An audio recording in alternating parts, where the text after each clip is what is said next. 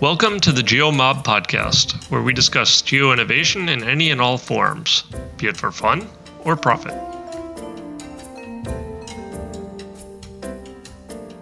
Hi, Stephen. How you doing? Good to see you again. Hi, Ed. Well, great to be here. I just got back from Tel Aviv at about 2 o'clock this morning, so I'm a bit tired. So if I fall asleep in the podcast, forgive me. But yeah, had a fantastic time out there. How are you? How's Barcelona? Is it searingly hot? It is. It's not searingly hot, but it's stiflingly muggy. It's it's the kind of weather where you take a shower and then 20 minutes later you need to take another shower. So yeah. It's summer is here. I am back from London. I was in London last week, and now this week I'm in Barcelona. We've had 2 GeoMobs, which I'm unfortunate that you weren't able to join us in London. I guess let's start with maybe a rundown of those events. First up, big thanks to everyone who spoke at both of the events. We had some really good speakers. It was very cool. To include, Stephen, you missed Daniel from the Mapscaping podcast, which was very cool to finally meet him. So big hello to Daniel if he's listening. So we get our rival on our podcast rival. Not really that he's our rival. I don't see him as a rival. I see him more of in many ways an inspiration. Right. So yeah, he's done a great job. And actually, we had some very good conversations, he and I. But we also had some other very good talks. Let's start with London. We first of all, big congratulations to Tim Fernando, who joins the very exclusive club of people who have twice won the Best Speaker Prize. His talk was excellent he's kind of switched what he does, and he now works for a very cool agriculture startup. And they basically do aerial imagery of agriculture, of farm fields and stuff, and then do all kinds of analysis of that imagery. Really, crazy stuff. Where, he showed us a map where the drone flew over the field, took a picture of the field, and then they would find, through machine learning, detect every single head of cabbage. Wow. Or head of lettuce. But then the thing that was very interesting is it would estimate the size of the cabbage. And because he made that, supermarkets will only accept it if it's in a certain range. It can't be too big and it can't be too small. And so then based on that, they can, set the dosage of fertilizer and water and try to, either it needs more water to try to grow faster or it needs less water so that it doesn't keep growing, so that it falls within the range. And, crazy stuff. So congrats to Tim. Very cool talk. Very cool. Sounds great. And what about Barcelona? Barcelona, we also had some excellent talks, only 3 talks. But the most impressive talk there, I enjoyed all the talks, but the most impressive was a startup called Better Maps, which I didn't, I thought it was just going to be, when he volunteered to speak, the founder, and, I thought it was going to be yet another tool of we have an easy tool for making maps. But this was actually a totally different approach. So as you may have seen on the internet in the last months, now there's all these kind of AI interpretation services where you kind of describe an image and it converts that, then the AI creates that image for you. And the outcome is really quite shockingly good. And in some cases, very interesting, very different than you would expect and kind of thought-provoking. Anyway, what Better Maps are trying to do is do this with maps.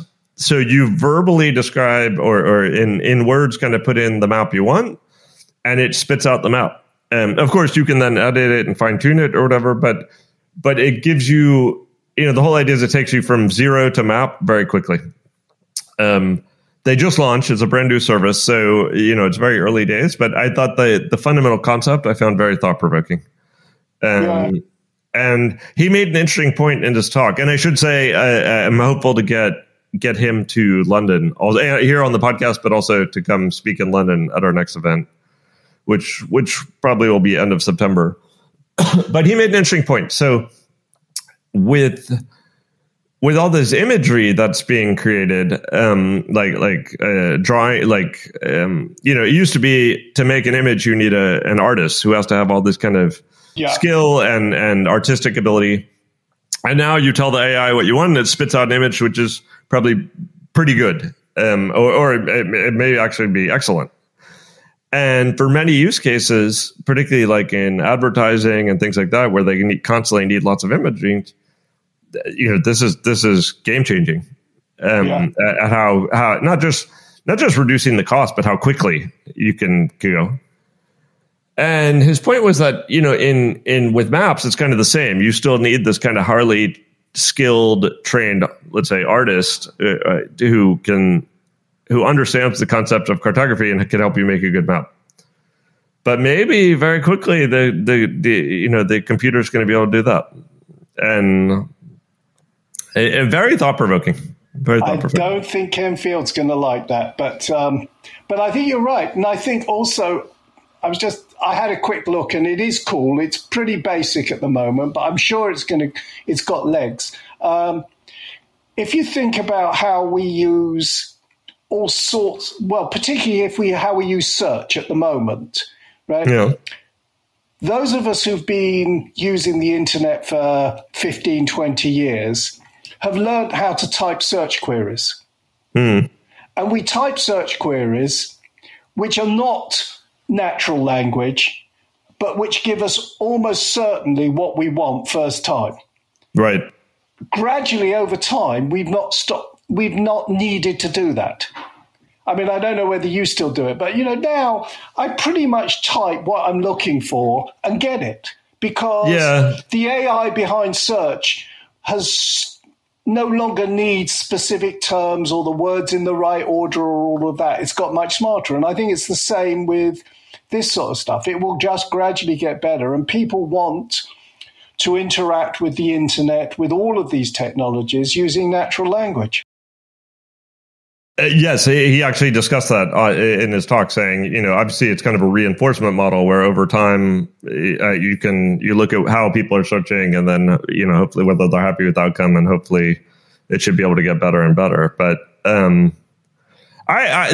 just the whole talk, as I said, it was very thought provoking, and so in that regard, GeoMob Barcelona was a great success. Nevertheless, it was a bit disappointing. We had a very, very low turnout, and that was frustrating. Because unlike in London, we had a fantastic turnout, and it feels like the momentum is back, and we're basically, it felt like a pre-COVID GeoMob, which was great. It was we had great weather, so then everyone went to the pub, and we were all standing outside, and it was a lot of fun, a lot of good conversations, a lot of great to see everyone again. In Barcelona, for whatever reason, we haven't yet recreated the pre-COVID momentum. So I have to do some thinking there about how we do what we need to change for the coming events, which we'll do another event in the autumn sometime. But I don't know what it is, because we actually have, now we've had quite a few events in Barcelona, and we've had some very good talks. I mean, there are people doing interesting things. People come and seem to enjoy the events, but I haven't yet created the kind of the inner core that is always beyond one or two people who are always there. But we need to keep working on that. So. And Barcelona's not really a tech city, is it? I mean, it's trying, but it's not really. If you listed the top tech cities in Europe, that's unfair, Stephen. It has improved a lot. There is a tech scene. Nevertheless, it's not London. I mean, it's not London or Berlin or within Spain, or let's say in the Spanish-speaking world, of course, everything's divided between Barcelona and Madrid, and so the question is, neither has then gains the critical mass that you might have if everything were in one city. But there are many people doing interesting things here, and there are good universities, and the talks that we get are very good and interesting. It's just we need to. I don't think there's as much of a culture of kind of talking about your work, sharing your work publicly. We still need to work on that. So, but we're getting there. We're getting there. So let's see. But I think you have some news that there may be another. There's going to be another GeoMob in Tel Aviv.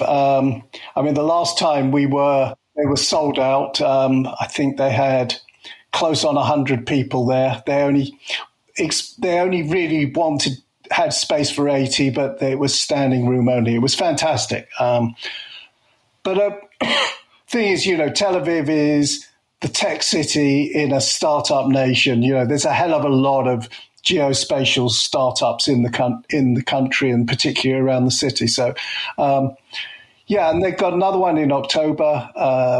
I'm not going to announce. We've got quite a good big speaker coming. Oh, right. From outside to talk. It should be a great event. But it'd be interesting to see after the excitement with the first GeoMob, when we do a second one 6 months later, whether there's a tail off in the audience or whether the momentum keeps going. I think the momentum will keep going. I certainly hope so.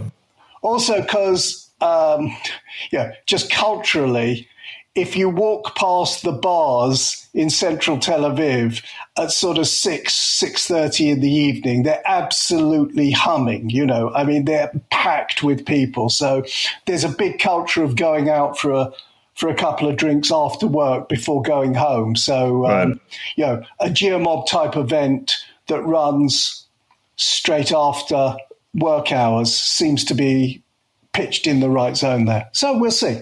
It's going to be fun. Exciting. Good luck to them. But speaking of big speakers, at both GeoMob London and in Barcelona, people offered me the congratulations that we had a big guest on the podcast, obviously recently with Jack Dangermond. So congrats to you, Stephen. Thank you. We're always looking for startups, interesting startups to get on the podcast. And Jack Dangermond is certainly an interesting startup. When you think that he built that business, I think he had a little bit of investment from family and friends right at the beginning to start, and he's never taken investment. There are no shareholders outside of the family. It's an amazing story. And it was quite an amazing podcast, nothing like anything I'd done before, Ed, with the podcast. And I thought I'd got the hang of doing podcast interviews and how to listen and get people to talk and then occasionally chip in. This was just like an explosion of energy coming across the microphone. I mean, Jack's older than me. I don't know how old, but he's certainly older than me, which puts him in his mid-70s. And his energy and his passion is just unbelievable, and he's still on a mission to solve some of the world's problems with geography. He sees climate crisis as an opportunity for geographers to come and help solve the problem. And it's fantastic. It was a great interview, and I encourage everyone who hasn't listened to go back and listen to it. But it's interesting, Steve, because that often is the case at the GeoMob events over the years, where the success of a talk is less dependent on the topic and more dependent on kind of the enthusiasm of the speaker. Yeah. Who, as someone, seemingly dry or boring topics can be made very interesting if the speaker is obviously passionate about it. Yeah. And yes, that did come through in the interview with him. So, and I mean, if I was going to give one abiding memory from this talk, chat that I had with him, it was, I asked him the Ed Parsons question: is spatial special? Yeah. Because I thought that was a good way to start off. And we talked for, 15 minutes about this one topic, because he sees geography as integration. And he talked about it as this form of integration across different domains, different layers and everything. and was saying that there's virtually no other technology that can integrate in this way and integrate different sources of data, different themes of data, different domains completely. So it was really interesting stuff. If you've not listened, I know you've listened, Ed. People should listen to this. I have listened. People should listen to every episode, Steve. Yeah, absolutely, indeed. So anyway, apart from that triumph, what's happening with OpenCage? Oh, quite a bit. We, things will slow down a bit in the summer because take some holiday. My kids are out of school. And so we've been kind of getting everything geared up for that. But we also have been, first of all, I've been attending several events, which have been very interesting. While in London, I was at the Move event where I saw several GeoMobsters. Very, very good event. We got to lots of new leads and interesting conversations, but also saw some of our existing customers, which was nice, very nice. But the main thing we've been working on now, and we'll kind of probably be working on for the next couple of months, is more marketing. So, the endless challenge is how do we make people become aware of us? And one strategy that we have now is kind of sponsoring tools, building tools or sponsoring tools that might be relevant for people who, kind of are in our target audience. And so we recently launched a tool that I wanted to mention here because I think it may be relevant to anyone who's listening. So basically, as I'm sure you're aware, in geospatial, we do have one major challenge and problem, and that is that there's no consensus on how coordinates should be displayed or utilized. So some programs, some software needs longitude, latitude, others need latitude, longitude, other bits of software expect kind of name parameters where, longitude equals, latitude equals. And it's a big pain in the ass because you have one tool that gives you a certain output, but then your next tool expects a different input. And so then you're always endlessly fiddling around, and of course you make mistakes, and all of a sudden, your map pin's on the wrong side of the world because you mixed up the parameters and whatever. So we built a little tool. It's a standalone site called Flipchords, which it's actually shockingly basic, but you give it two numbers. And basically, then we print all possible output formats for you, assuming the number was latitude, longitude, or also that we print every possible outcome, assuming it was the other way around. And so basically, we take the coordinates and we flip them into every possible permutation, and then very quickly you can cut and paste whichever format you need. And the reception has been quite positive. We launched this a couple weeks ago, just via a tweet, and got a lot of very good resonance. And several people have kind of picked it up and spread the word. So a big thank you to them. And it was kind of a fun little project. Yeah. So, and well, I was going to say, now we can see people are actually using it. Not a massive volume, but people are using it and playing with it, and it's cool. It's cool. And it's open source, or? Well, it's not. Actually, we should open source it, but it is open source in the sense that it's literally just one HTML page, and the actual flipping is done via JavaScript, which is embedded in the page, so anyone can get the source code. It's not. This is not some deep hidden proprietary algorithm. It's basically you take two numbers and you change the order and you do a little, some other permutations and customizations on it. So it's very basic. But it does hopefully serve a need. And I frankly, it's one of those tools that I find myself using it. So right. Even if no one else uses it, I'm going to use it. And so in that regard, it's useful. So. Yeah, and I've certainly had that experience of getting my map pin or whatever it is somewhere on the other side of the planet because you mix up longitude and latitude, yeah. And we also we also, so you give us two numbers, and the first thing we do is try to tell you, like, is this even a realistic possible combination? Right. So we do tell you, like, could this be longitude, latitude, or could it be latitude, longitude?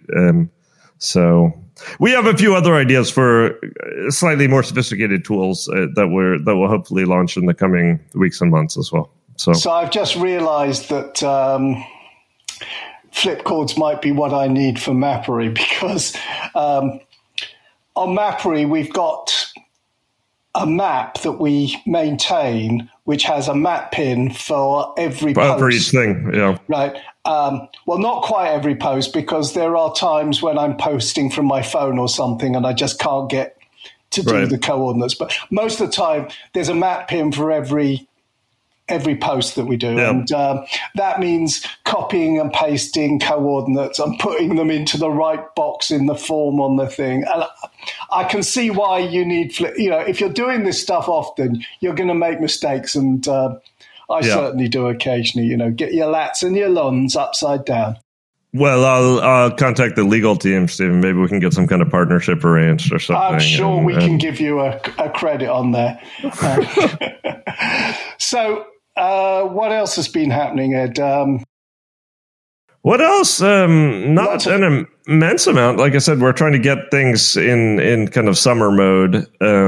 We actually, one update on a project that I've talked about in the past, though, is our GeoSearch project has been picking up momentum. We've gotten, several customers have come in. Not I won't say it's an avalanche, but slowly but steadily, it's been growing. But more importantly, just this week, we have now turned on self-service. So previously, the product was there, but you couldn't purchase online. You had to email us. You had to email us, right? And so now we got that out the door that people can now self-serve. So that's a nice step forward. Cool. And yeah, that's kind of it. Yeah. That's for now. So I will be, I guess one thing for anyone out there listening, I will be spending the summer, we're going to go to the States for a couple of weeks and visit relatives, but then all of August I will be in Berlin. Right. And so anyone out there who is, I know several people in the kind of geo scene in Berlin, and I look forward to catching up with them, but anyone else out there who is listening who wants to meet up while I'm in Berlin, please ping me. And let's meet up for a beer or whatever, or a coffee, and we can chat. And if you're not in Berlin, if you're in London through the summer, and now that meeting up is a thing again, because we can do it, apparently. That might change, Ed, but we can do it at the moment. So if you're in London and you want to meet up and talk geo stuff and technology, hit me. And and as I said, we probably will have our next London event kind of end of September. I'm hoping to nail down the date very shortly. So as always, of course, we need people to volunteer to talk. Mm-hmm. And then Barcelona we'll probably do in October again, maybe, and we'll see what else we got. Anything else you want to share, Stephen? Yes. Just thought of something. Because I think it's online, so I think anybody can attend it. The British Cartographic Society have got their conference, I think, also sometime in September, towards the end of September. I'm not sure of the dates. You can go and search that. But Ken Field and I are doing a joint presentation, which is a recipe for chaos and disaster, on Mappery. All right, excellent. Yeah, Well, we'll have to make sure that the GeoMob doesn't conflict. Maybe we can get them, not on the same day, but nearby, so people could. Yeah. But so you're going to be presenting online, or this will be? Is it purely online, or it's also an offline event? I think it's purely online, but I'm not sure. But we're certainly we've been selected to do a talk, the two of us, about Mappery to the British Cartographic Society, which is rather fun. Because it'll actually be 4 years since you started. Since we started the thing, and it's still going, which is, for a hobby project, I think quite cool. Very nice. So favorite maps and shit like that. Yeah, it's going to be Well, speaking of other events, of course, we have we in the sense of the broader geospatial community have 2 mega events coming up in August, which is State of the Map in Florence, Italy, and then 1 week later or a few days later is Phosphor-G, also in Florence, Italy. And listener, we have an episode coming out probably next week, hopefully with with one of the local organizers who is giving us kind of a preview of those events and talk about some of the things they have planned. So I unfortunately will not make it to either event because I will be in Berlin. It just didn't work out. It's not so simple with the kids and everything. But what about you? Your last time we spoke, you're a bit undecided. Are you going to? Yeah, I'm still a bit undecided. There's a big part of me which wants to be there. I haven't been to a Phosphor-G since 2018. In fact, was the last time I was at a Phosphor-G. So I'm really keen to be going. We've had 2 years where we haven't had them, but Florence is very hot in August, and I'm not sure. On the other hand, it might be an opportunity for Donna and me to have a few days in Florence, combine some geo stuff with a few art galleries and a bit of culture and some lovely Italian food. So I'm leaning towards going, but I'm not decided yet. Well, I think that's the way to do it. If you are going to go, as you say, combine it with a more leisurely trip where you can also take in some of the sites and maybe tour around Tuscany or what have you. So we'll see. Anyway, we'll probably do another one of our episodes with just you and I, probably before those events. So in a few weeks. So anything else we should chat about, Stephen? Or no, I think we're done for today. Keep it a short episode today. Have a great trip to the States. Maybe we'll get an episode in where you're in the States and we can chat, and perhaps you've bumped into some interesting geo people in Colorado or wherever you're going. We shall see. I don't think we're going to make it to Colorado. We're going to go to Chicago, near Chicago, where my wife's family is originally from. So more of a family reunion than a full-on vacation. Full-on vacation, yeah. So okay. So have a great time. Have a good summer. All our listeners, let's wish you a good summer as well. Mappy times. That is exactly, Stephen. Okay. Have a very good summer, everyone. Bye. Okay, take care. Bye.